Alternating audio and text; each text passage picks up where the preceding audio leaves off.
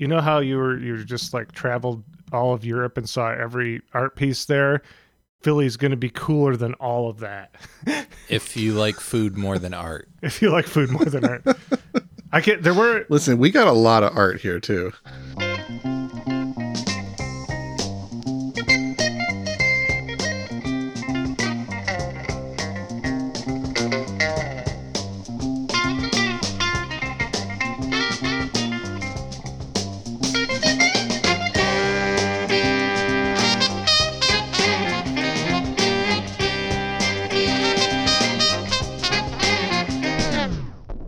Welcome to I'd Buy That for $1, a podcast about inexpensive, common, and underappreciated records that are waiting to be rediscovered.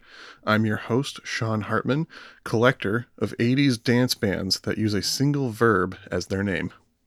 Ooh, you came to the right episode today. I did. Can anybody think of any other bands that I might collect? No. Chic. Is that a verb? Oh, no, it's not. Yeah, see, it's got to be verbs. I'm very particular.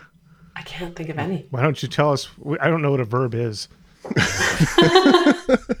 Well, there might be more, but so far I have records by Switch, Surface, Climax, Shadow, Zap, Catch, and Change. Wow. Impressive. You must really do this. Wow, I'm impressed. I don't really think of zap as a verb normally, but I guess But you're it right. could be. Yeah. I mean, same thing with Surface Yeah. Yeah. or Shadow. I zapped you, Jeremy. Yeah. Yeah, no, you're right. Well, I'm co-host Jeremy, and I'm starting a new anti-political action committee.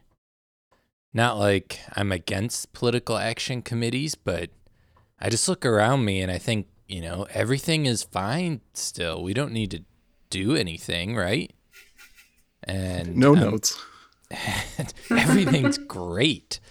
And I'm calling this new anti-political action committee Changes Baloney. Now It's going to catch on. see, I want to somehow make Pac Political Action Committee into a Tupac thing, and he had the song Changes.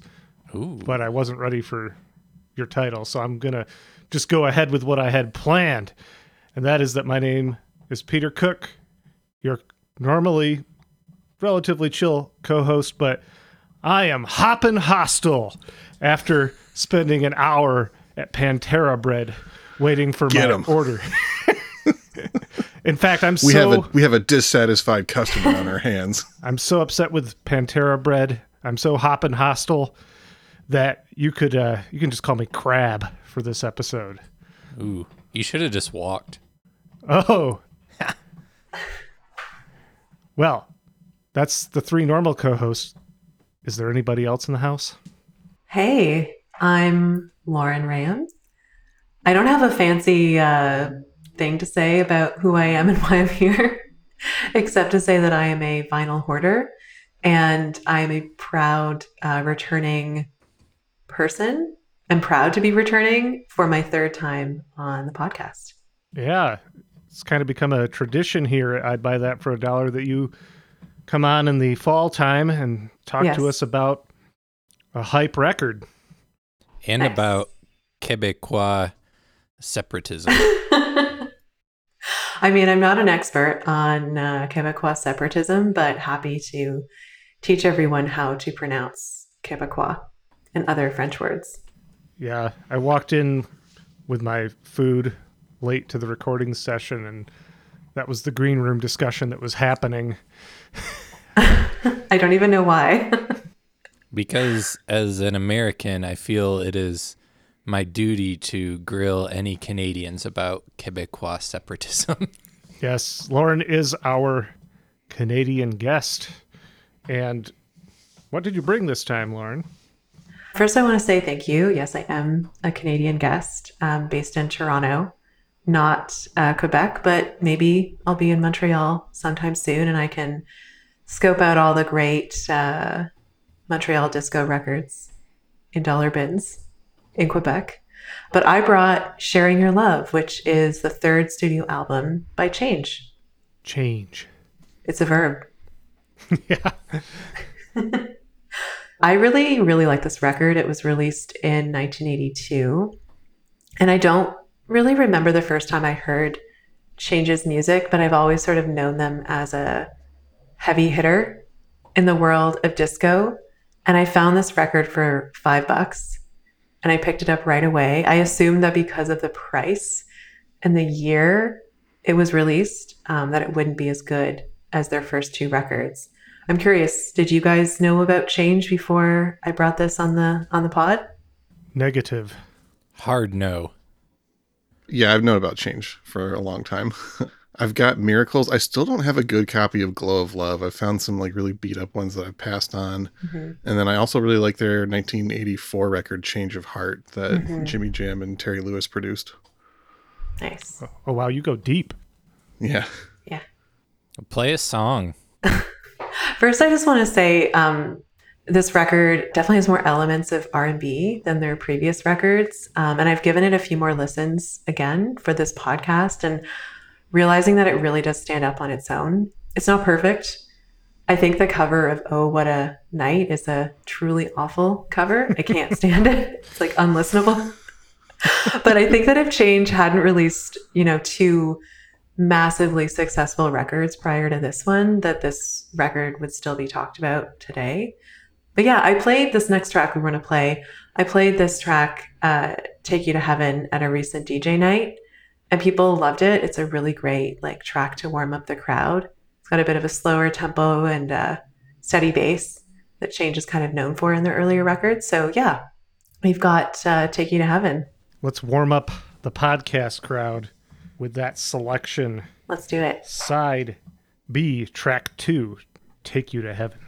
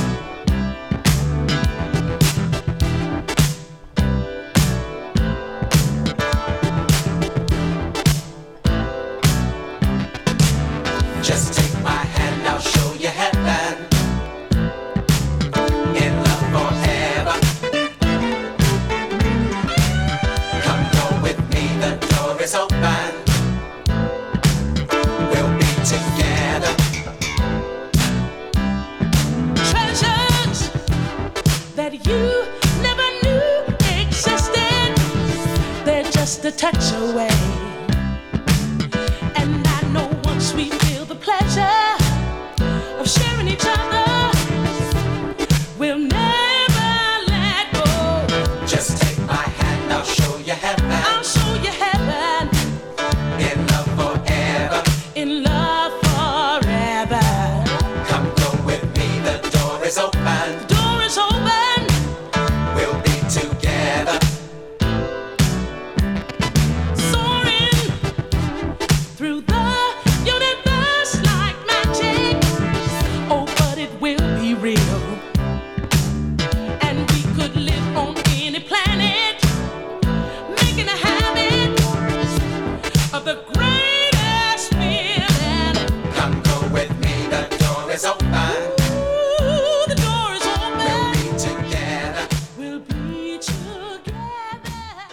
So to my ears, that would be a great example of sophisticated funk.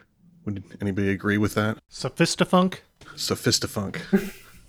I assume the sophistication is the musical side, not the lyrical side. Yeah, generally the lyrics don't have to be sophisticated for it to be sophistafunk. Yeah, it's really tight. It's very well produced. Yeah, tight, well-produced, usually a little bit more of a laid-back tempo, oftentimes a lot of extra instrumentation, kind of a lush sound going on. Mm-hmm. Yeah, it also has that 4 on the floor beat that I think is really prominent and carried by more than one instrument. So it's almost jarring, but definitely belongs on a dance floor despite it not being super high BPM. Yeah, it's definitely got those post-disco vibes to it for sure. Yeah. Sean, do you happen to know the name Johnny Kemp at all? Seen it around and kind of know it. I don't know a whole lot about him, though. He was the songwriter behind that. Ah, He's a Bahamian singer. interesting. Yeah, he had a huge hit in 1988, about 6 years after this, called "Just Got Paid." That's his big claim to fame. But yeah, he co-wrote this along with Davide Romani, who I'm sure we will mention again, an Italian musician who also plays keyboards on this album and was heavily involved in the arranging and conducting of much of it. Effectively like a co-producer, Davide Romani.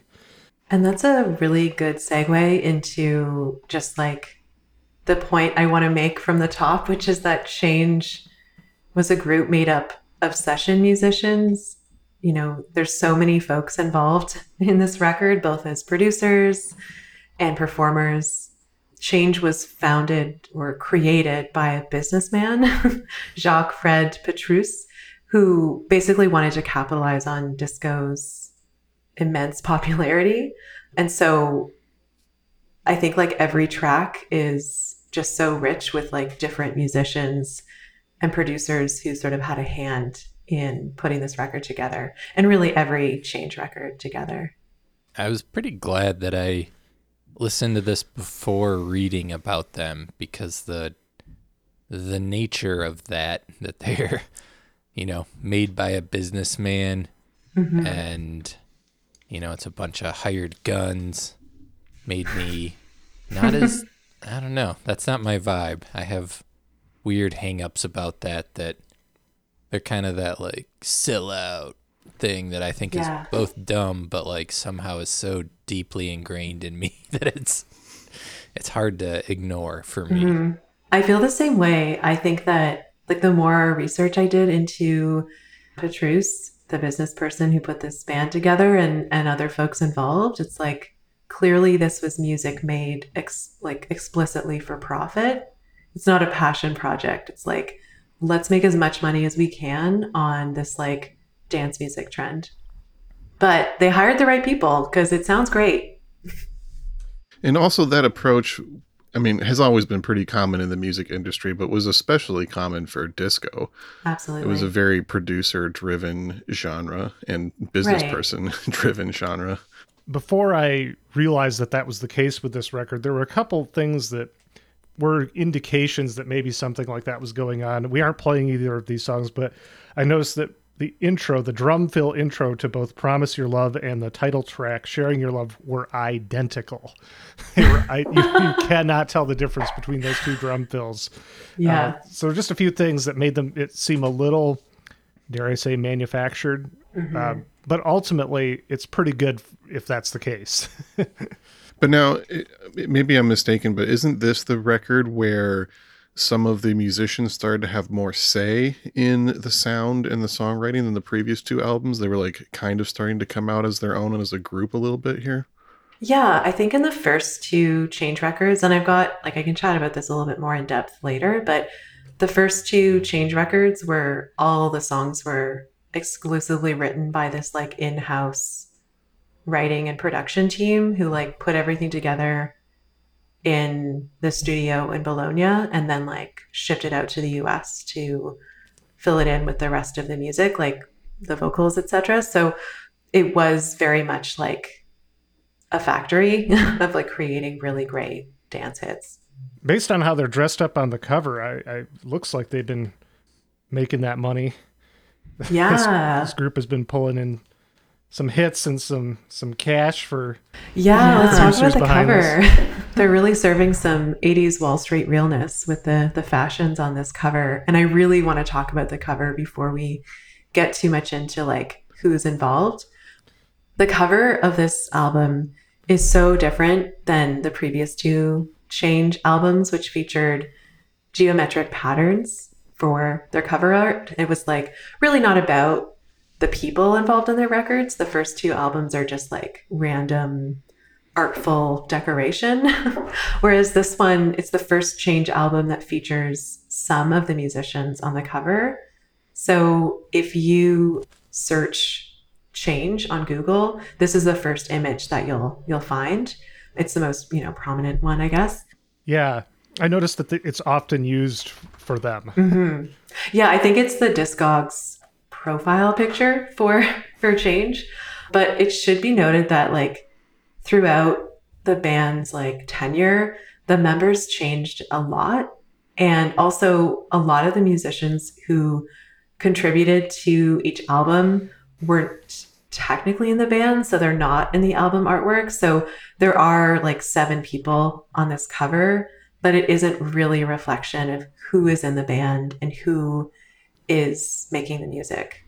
But yeah, the cover is super stylized to me. It looks really like they're participating in Reaganomics or maybe looking for finance jobs, because they're all wearing gray drab suits and fancy accessories. They just look well put together, like they're ready to go to work for Wall Street. Yeah, the height of 80s business fashion here. Yeah, 1982. I also love how somehow each person on the cover is bringing a different vibe. They can't seem to decide, are we smiling? Are we not? Are we looking cool? Are we looking sexy? Are we putting on the ridiculous Coke bottle glasses for this, or the sunglasses? Yes. Yeah, everyone does look kind of different. It's who was the art director on this one? But the guy in the back, who I'll get to, is he looks so stone-faced, just not interested. The photographer was Jim Houghton, and the art direction was Bob Defrin. I know nothing more about them than that. I just happen to be holding the jacket.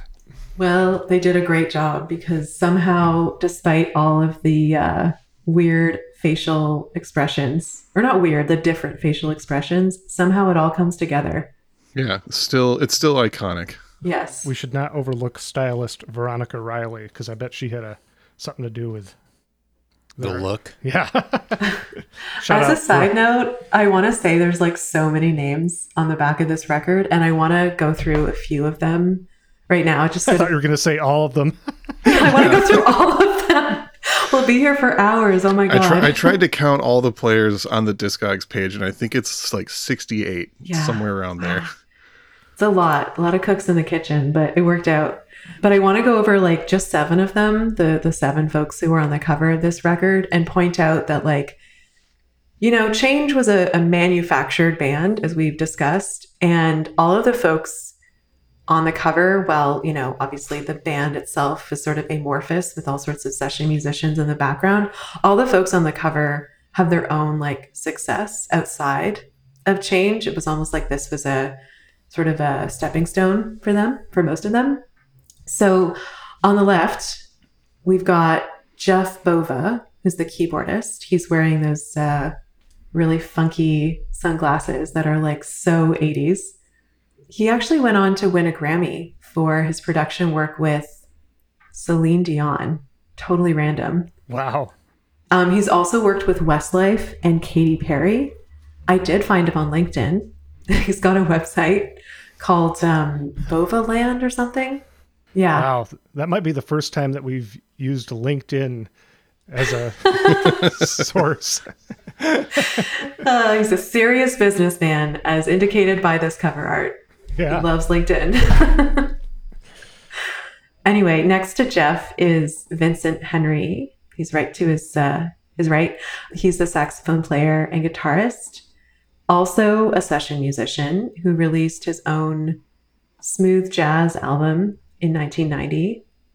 I did listen to some of it for this episode. Sadly, it's not great, but he had some success actually releasing his own album, which is pretty cool. Then next to Vincent, we've got Deborah Cooper right in the center, giving you these really sultry eyes. She's the lead vocalist, and she had a lot of success outside of Change. She actually went on to perform with CNC Music Factory. Oh. Yeah. And then she also was a background singer for Mariah Carey and Jessica Simpson, randomly, and a bunch of other pop divas. Wow. I like Yeah. one of those two artists.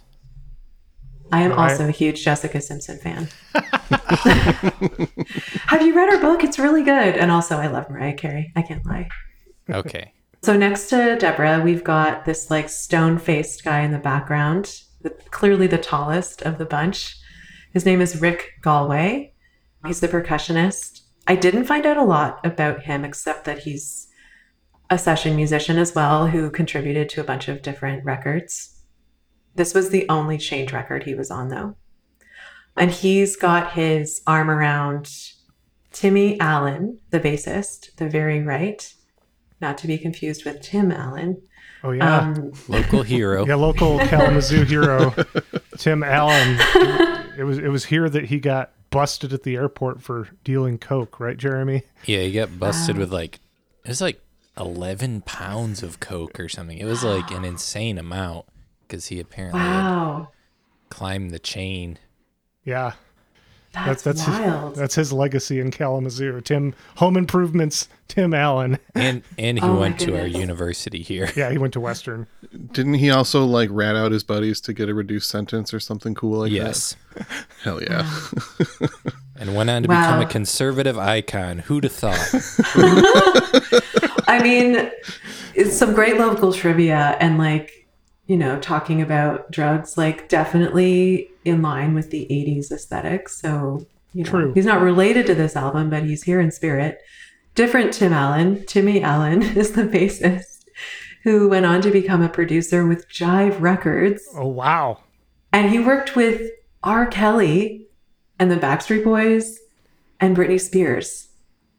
Like hugely successful. Interesting. Yeah. It looks like around this time he was also in the BB&Q band, which is one of my favorite 80s funk groups. Okay, so I did some research into that. Side note, BB&Q. Wait, BBQ? Is that what you say? BB&Q, it's the BB&Q. Brooklyn, Bronx, and Queens band. So that band was actually formed by Petrus, I think, according to Oh, Wikipedia. interesting. Don't quote me on that. I should really do more research, but he had his hand in a lot of different bands. The Well, same it would make guy. sense because it looked like there might be a couple people that Yes. crossed over into the BB&Q band from this record. And then after that, we've got James Robinson in the sunglasses in the center, looking pretty cool, really dapper. He's the lead vocalist. He left Change after this album to pursue a solo career, which unfortunately wasn't super successful. He just released one album, Guilty, in 1987. But I want to point out that he has an incredible vocal range, and I highly recommend that listeners check out the song Can We Do It Again from that album. It's really cheesy, but it's also really catchy, and I love it. And his voice is just so perfect. He sometimes seems to go by the nickname Crab, which is where I got my title from. Yeah, what's that about? I wonder where that came from. I didn't look into it enough, considering that I decided to go with it.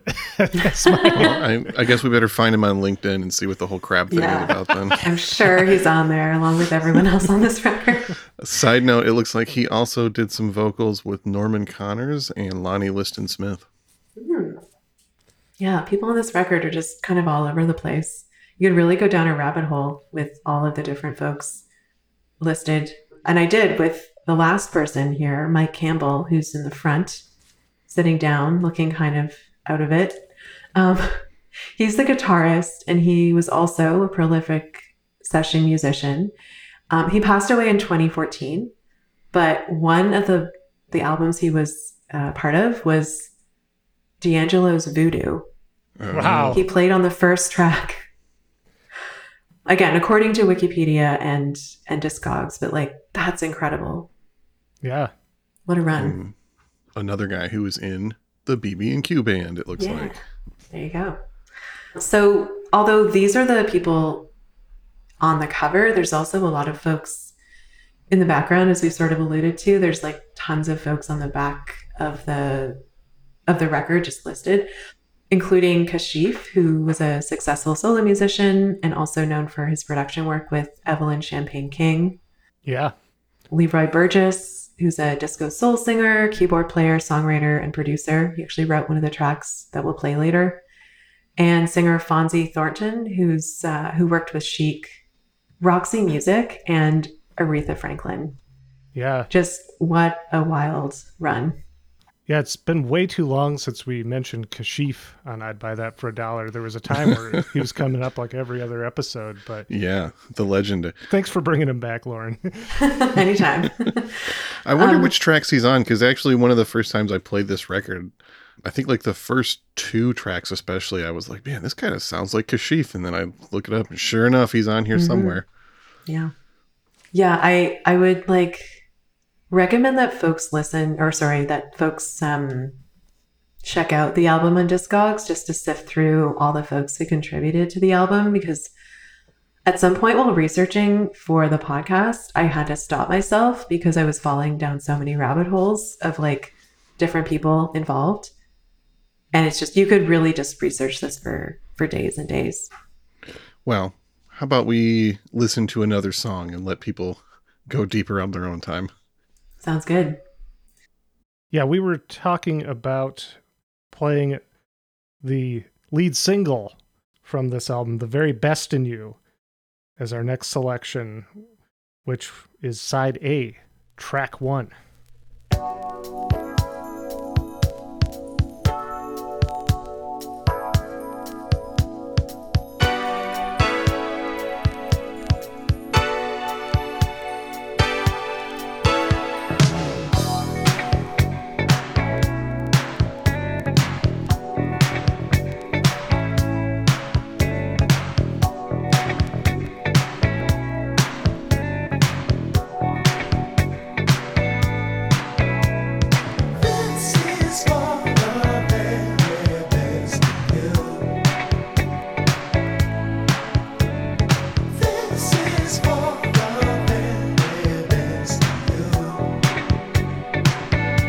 Something very special,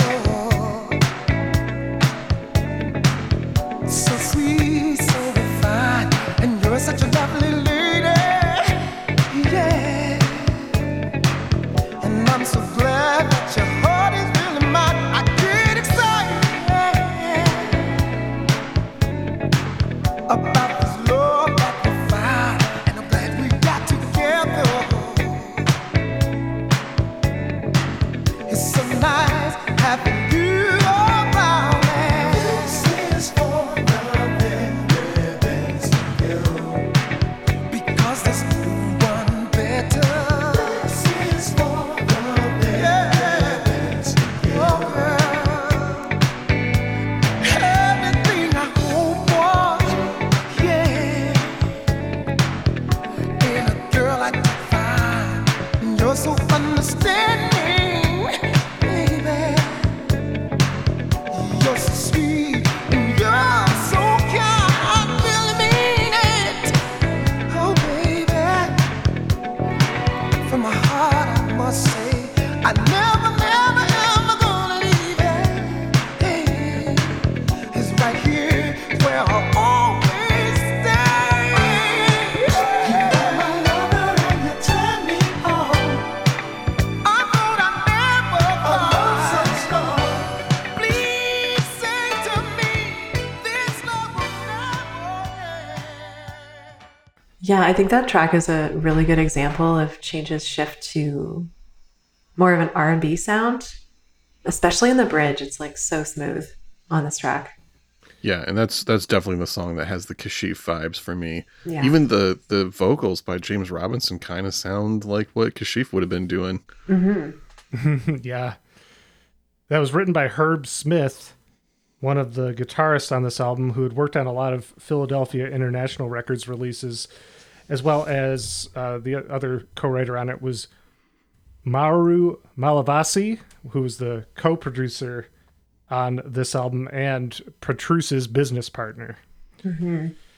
So, yeah, we've sort of talked a lot about this record, and I want to talk about Change more generally, because I think it really helps to set the stage for like the context of this record and what it was created to do, to like be profitable. Yeah. So Change was formed in Italy in 1980 as a studio band by this businessman we've sort of referred to, Jacques Fred Petruce. So Petrus actually moved to Milan from Guadalupe in the early 70s, where he met Mauro Malavasi and formed Goody Music Productions, which also set up a recording studio in Bologna. So they were pretty successful sort of farming out this Italo disco sound. Their first project was called Macho, which released an... That's right. They actually released an 18-minute long disco version of the Spencer Davis Group's I'm a Man, which is on Spotify. You can listen to it and its various remixes. Encourage listeners to do that. It's a really good example of Italo or like Euro disco because it's the first disco record made entirely by Italian musicians that became like a worldwide hit. So obviously they were doing pretty well with their record label. And they released a lot of other records as well, mainly written and performed by session musicians that they scouted while out in the nightclub scene, meeting different folks. But then they formed Little Macho Music and opened up their own office in New York City. So they formed Changed in 1980, and it was highly influenced by Chic's success. You know, obviously Chic is this like huge disco band, international sensation, touring all over, selling platinum records. And Petrus hired Italian musicians to write and arrange the tracks in his studio in Bologna before they were shipped to the US, where the vocals were added. I think I mentioned that earlier. It's sort of this factory of production of creating these really stellar hits. And of course, Petrus himself was not a musician, was not a producer. He just had the capital and the business acumen to like figure all of this stuff out. So Change debuted with the album The Glow of Love. It was a huge success. It spent 9 weeks at the top of the US dance charts and featured a young and not yet very well known Luther Vandross on the title track. This helped launch his career, and most know the song today as the sample from Janet Jackson's All For You. It was also sampled by Aretha Franklin in the song Here We Go Again in 1998. But the song A Lover's Holiday from this record was actually the record's first single, and Zachary Sanders of Schoolhouse Rock was the vocalist. He actually ad-libbed a lot of that track as well. So you can kind of get this sense that like throughout Change's discography, there's just all sorts of folks involved who aren't like necessarily part of the band. Their second record, Miracles, was released in 1981. James Robinson, who's with the guy with the sunglasses on the cover of this record, he replaced Vandross on the record, who was still technically in the band, but could only contribute background vocals because at this point he was becoming much more successful and he had a lot of contract issues.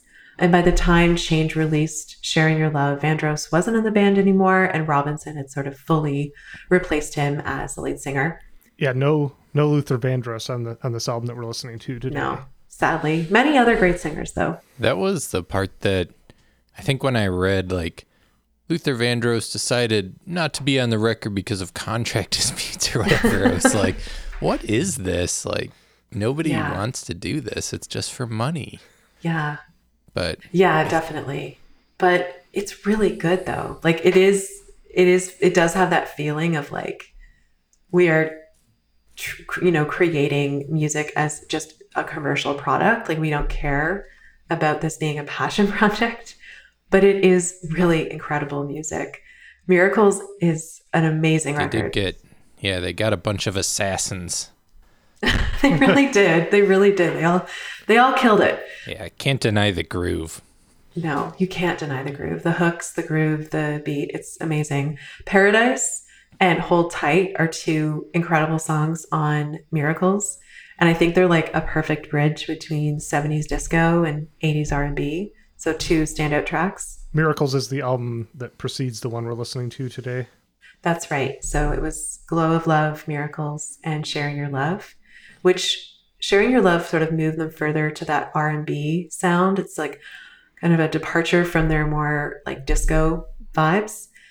And it's also a departure from their writing process. So when Macho Music moved to New York, they obviously made a lot more connections with folks in that city. And the album features songs by other artists that were, based in the States instead of their previous records, which were all made up or written by their like in-house writing team in Italy. It's also a shift to where it was recorded. So their two other albums were partially or totally recorded in the studio in Bologna, whereas Sharing Your Love was recorded entirely at Media Sound Studios in New York, which is a pretty big studio. Like a bunch of amazing records were recorded there. Yeah, a lot of the session players on this I recognize from other New York adjacent stuff we featured. Mm-hmm. So that makes sense. Yeah. Do we want to play another clip from this record at this point? Yes, absolutely. What did you have in mind? So I've got my number one in mind, which is written by Leroy Burgess, who is a pretty heavy hand in this record, despite not technically being in the band, and Sonny Davenport, who is Leroy Burgess's cousin, and James Calloway, who's a bassist and songwriter who worked regularly with Burgess. So it's kind of a all in the family type of track, and I love it. So let's play it. Yeah. So You're My Number One, side B, track 4.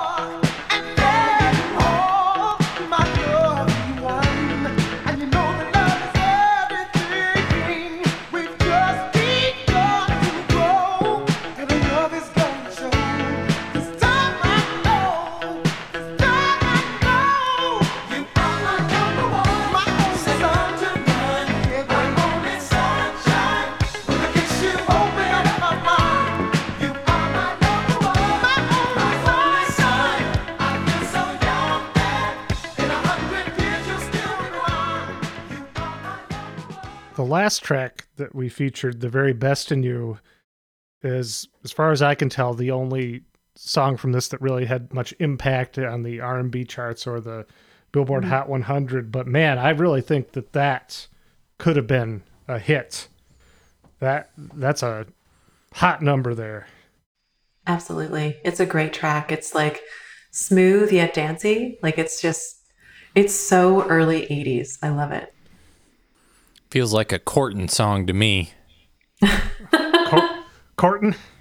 I'd do some courting to a song like that. 100%. What happened to co-host I Jeremy? don't know. The twang overtook me.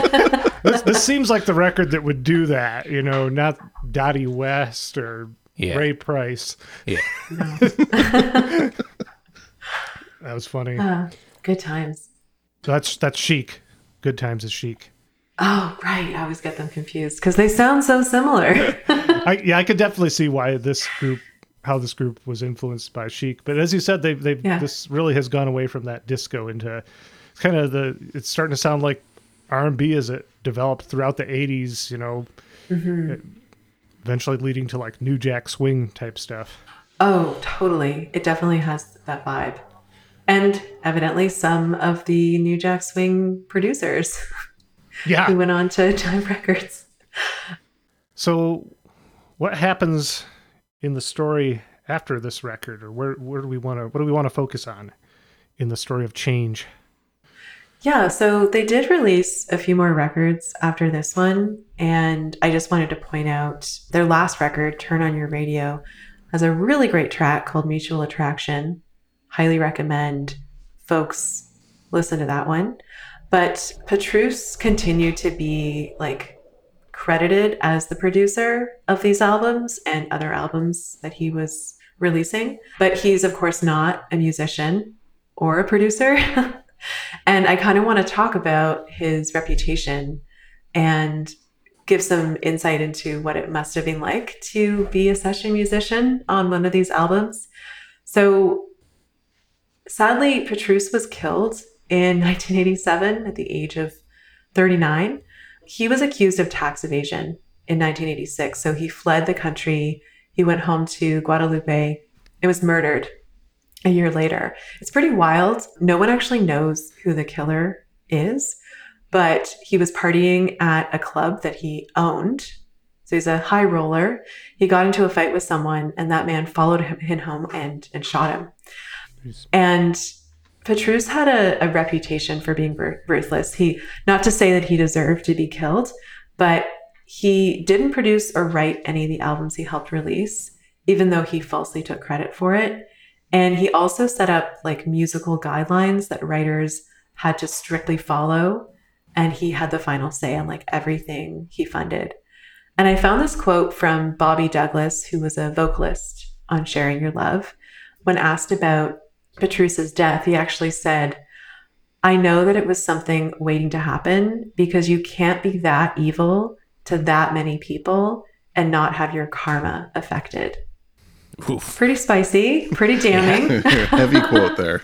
But you just imagine like how difficult and stressful it would have been to be a singer, anyone related or involved in these records. It must have been so difficult to produce and record the album.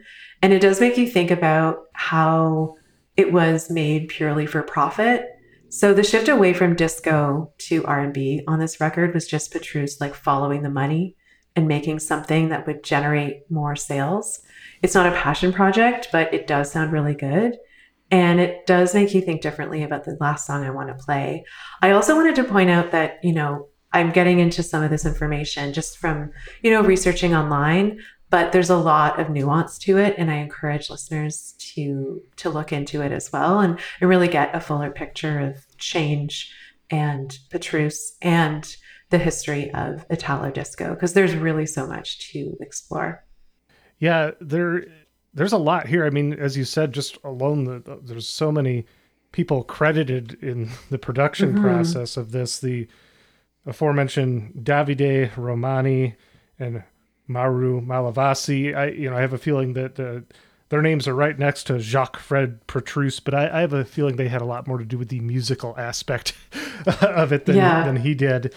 But yeah, it's fascinating. And the weird thing about this band is I could find very little, if any, footage of them on YouTube, like live stuff, like as far as like not even like lip syncing type stuff of them performing stuff from this album. Or it's wild, but there is information out there. Like I had stumbled on an interview with Davide Romani, and there's stuff out there. There's a following to this, and there's a lot of people involved. So the information could get cobbled together into a more complete picture, and hopefully we've at least started here today. Well, you wonder, like, maybe Change didn't tour that much. There's not that much footage of them performing live because they released these 3 albums in 3 years. Like, they were working at a pretty steady clip to get this stuff done. And they were also probably working on a lot of other albums as well, maybe touring with other bands. Sean, this seems like your bag. I'm excited to see what you found or what you have as recommended similar albums. Well, I was just thinking that with all the Italo disco references, I probably should have put some other Italian-based artists on the recommended list, which I did not. But the ones I did put on here, first up, Atlantic Star, Yours Forever from 1983. One of my favorite early 80s records, and one that is currently on our long list of possible future podcast albums. Second one, 1982 record, Aura, A Little Love. Do you guys remember talking about the band Aura in one of our recent episodes?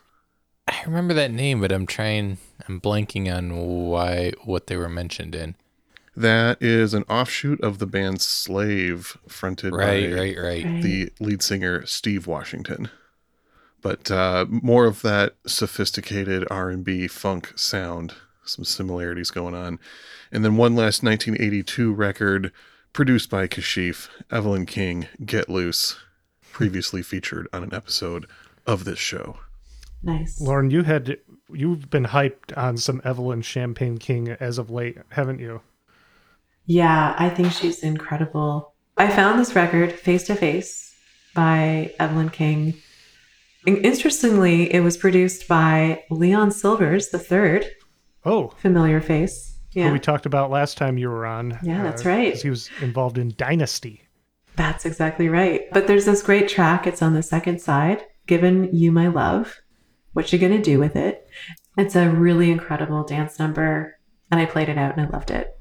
Yeah, I'm sorry that it's just too soon. We recently decided that we have to wait until episode 983 to feature any artists that we've previously featured. Many years from now, yeah. Yeah, many years from now. That was going to be another. You had thrown that out as an option, but here we are with Change. Well, Lauren, what did you want to play to go out on here? Yeah, I want to play a track called Hard Times. It's Gonna Be All Right. This is the second track on the album, and it was written by that production team of Mauro Malavasi, Davide Romani, and allegedly Petrus, but he was not a songwriter, along with Fonzie Thornton. I was thinking about this track because I think thematically it's a perfect track for today's economic climate. It's an anthem about just how difficult things are and, trying to dance through it, I guess. But it did make me think about how difficult it would have been in the studio recording these tracks with, Petrus cracking the whip. So I imagine to be a fly on the wall of that, this session it must have been really difficult. And then just to sing this song, It's Gonna Be All Right, must have been a bit jarring. But I think it's also a great track because it reminds me of Leroy Burgess. He has a song that he performed with the Universal Robot Band called Barely Breaking Even, which is a really amazing dance number about the pressures of late stage capitalism. It's a working class anthem about just wanting to enjoy life with dignity despite the grind. I played it out recently and it's a banger. The best version of Barely Breaking Even is on YouTube, not Spotify. So I would encourage folks to find it there. But I think it's interesting because it's another tie-on to Burgess, who, contributed to the record both as a writer and a singer. And this song is very much in line with that theme. So let's play it. Fantastic. I hope that wasn't too long. Sorry, I just kept going. No, things to think about. That gives us things to think about here as we get out of here on this episode of I'd Buy That for $1. So thank you so much for listening. Thank you so much, Lauren, for joining us yet again. It was a pleasure, as always. Bringing a little bit of that change our way. Well, my name is Peter Cook. I'm co-host Jeremy. I'm co-host Sean. And I'm Lauren.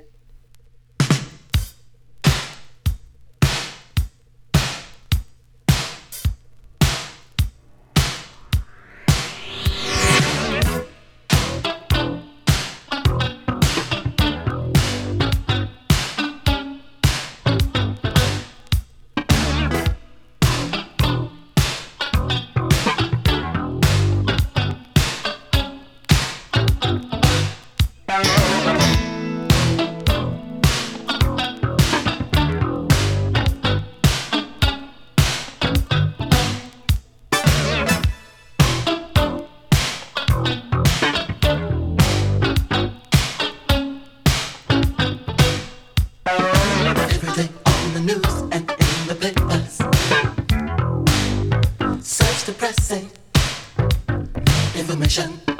Money is tight and everybody's talking about recession. Just hold on, it's gonna be alright.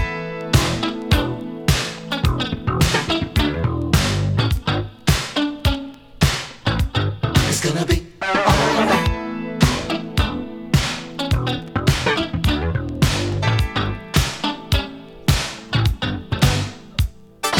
Everyone's wondering how they're gonna make it. Don't worry, we can do it. Think about all the rough times that we've been through. We're a winner. Be strong, try to smile again.